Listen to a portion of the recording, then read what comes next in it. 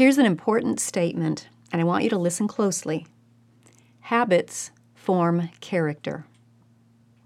A person who is known for being truthful is truthful habitually, not just once in a while. A person's habits form his character.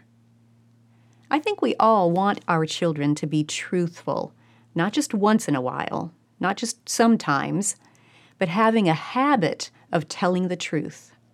It's distressing to feel that you cannot trust what your child says. But how do you help a child cultivate such an important habit? Let's talk about it.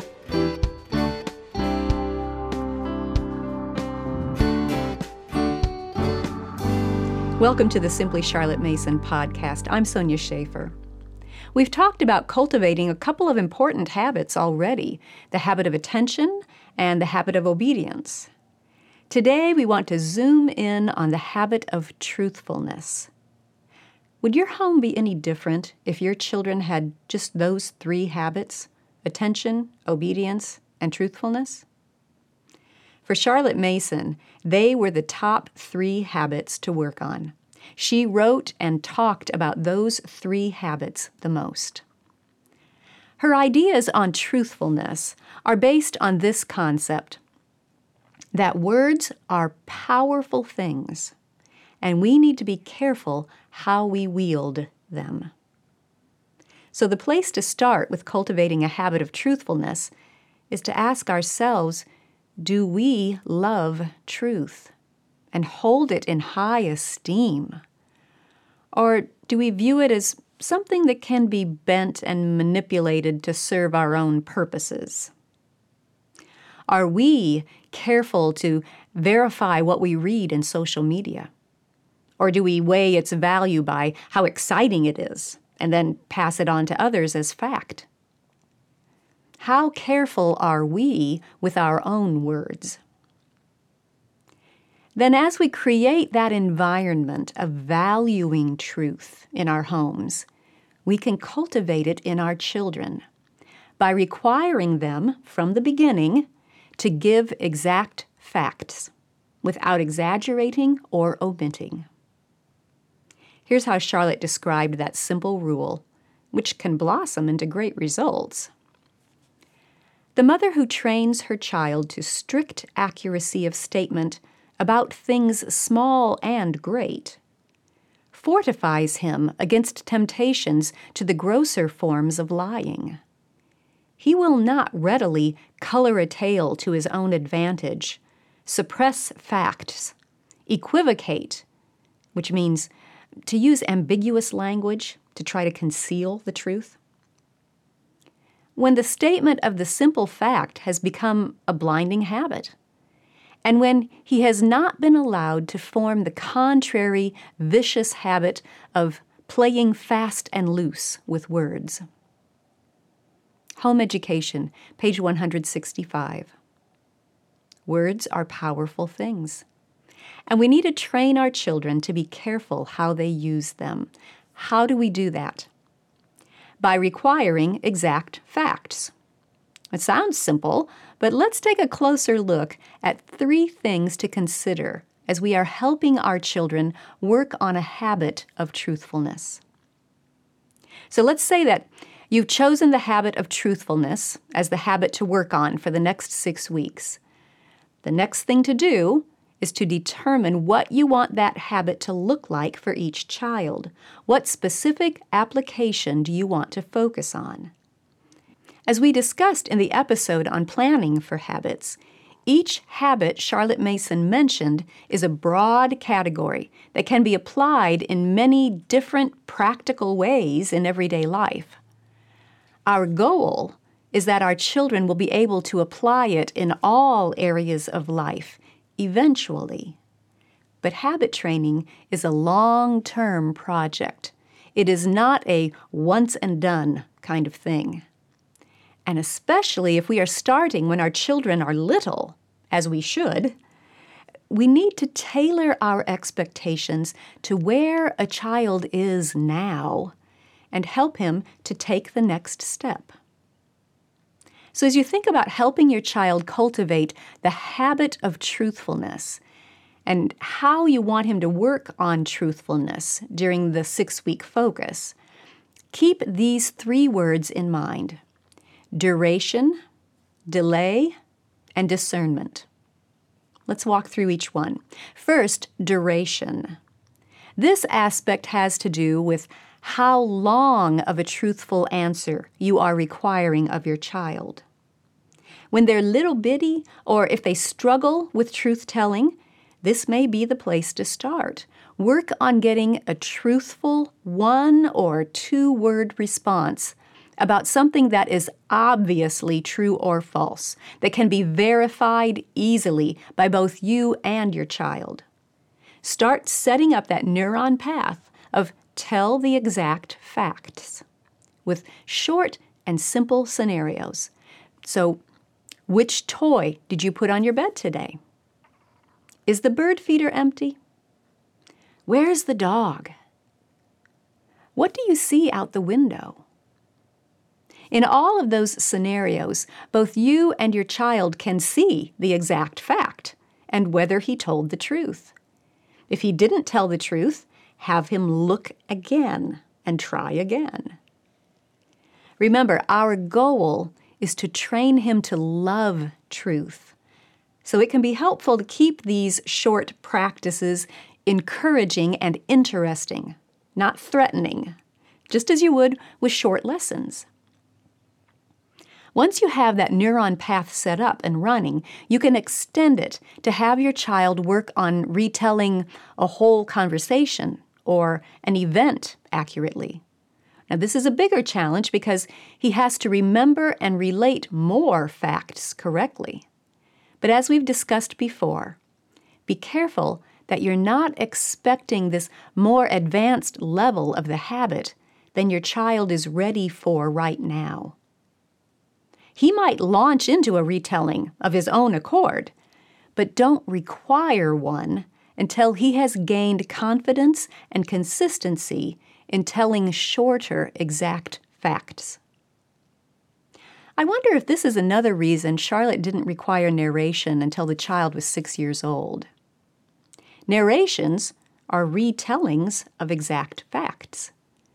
Every narration you ask for is another opportunity to practice telling the truth. But we first need to get the habit of truth-telling set up with simpler, shorter situations when the child is young, before we require that more advanced level. So think about duration, the amount that you are asking the child to remember, recall, and communicate accurately, and consider whether your child needs to work on growth in that aspect of truthfulness. Another aspect that he may need to work on is the length of delay that is involved. The duration is the length of the retelling. The delay is how much time passes before the retelling. We all know that it's easy to forget details as time goes by. Yet, if we love truth, we will be careful to communicate exact facts, even when there's a time delay. Your child can start forming that habit by working on giving exact facts about something right away, as it happens, or right after it happens, and then gradually progress to retelling something that happened days or weeks ago. For example, how many goslings do you see? What do you recall about Rembrandt after you've read part of his biography? Tell Grandma what kind of bird we saw at the park yesterday. And what did Mr. Rick say about his new car? But you're referring to a conversation that took place a few days ago. So you see how each of those exercises extended the time delay a little bit. As you set the specific habit that you want to work on with each child, consider both duration and delay. Now, if he happens to get into a situation that requires more duration or delay than he has practiced, you can help him value and love truth in that particular situation. but your everyday practice and conversations and focus are going to be directed to the level where you know he can be successful in truth-telling. Take the next step, and then the next, always building on solid ground before moving on and raising your expectations. In other words, be cautious about requiring a child to recall and communicate accurately and carefully pages and pages of exact facts weeks after they happened if that child hasn't had much practice with short and simple truth-telling in the moment. You see what I'm saying? We love truth. We expect exact facts. We gently correct when those facts are wrong. But we also do all we can to make truth-telling attractive and to set the child up for success each step of the way in our habit training, rather than throwing him into the deep end and then punishing him for sinking under the weight of all he's required to remember and tell with accuracy before he's ready to do all of that. Does that make sense? Okay, the third thing to consider when determining applications for this habit is discernment. Discernment is an advanced concept that you can help your child work on after he has made progress in duration and delay and has the habit of truthfulness already in place in many areas of life. Discernment has to do with making judgment calls, determining how to speak the truth in love, and not crossing the line into being scrupulous and correcting someone else's words all the time. Those are advanced concepts that a young or inexperienced child may struggle with. Yet they are aspects of truthfulness that our children need to learn. So keep those discernment aspects in mind for your older child to practice during a focus on the habit of truthfulness. Now, I want to address one more thing as we wrap up. What about a creative child who loves to use his imagination? I've talked with many parents who are concerned about preserving creativity in a child while also teaching him to love truth. Some parents make the decision to remove all make-believe and fantasy from that child's life. Other parents decide to not require exact facts from that child. They make exceptions for him and subordinate the truth in favor of his fancies. But as usual, Charlotte Mason had a well-balanced approach to this question. Charlotte said that removing all make-believe from a child's life will starve his imagination, and she did not think that was the path to take. On the other hand, she said parents must cultivate a knowledge of the truth and a love for it. So how do we do that? A lot of it comes down to how you perceive your creative child and where the untruths come from. Are they deliberate falsehoods, or are they due to something else? Here's what Charlotte said. I do believe that to starve her imagination would be to do real wrong to the child, but at the same time, you must diligently cultivate the knowledge and the love of the truth. Now, the truth is no more than the fact as it is. And it is my belief that the child's falsehoods come entirely from want of perception of the fact through preoccupation of the mind. Formation of Character, page 87. Did you catch that? Charlotte thought that the reason a creative child misrepresents the facts is often because he's preoccupied. He's thinking about other things, living in his imagination, and for that reason, he doesn't perceive the facts that are in front of him. How do you help him grow in noticing the facts in front of him? Practice, just as with any other habit.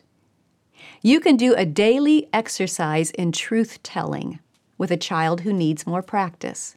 Well, you could do several exercises each day, customizing that duration and delay aspect to set the child up for success and get that neuron path ingrained. But here's one exercise that Charlotte specifically suggested. Get an accomplice in your house. It might be an older sibling or your spouse, and let them know what's going on. Then, once a day, call over the child who needs the practice in truth-telling and give him a message to deliver to your accomplice. Remember, adjust the duration or length of the message to fit the child. After you've given him the message, then hand him a piece of paper and a pencil.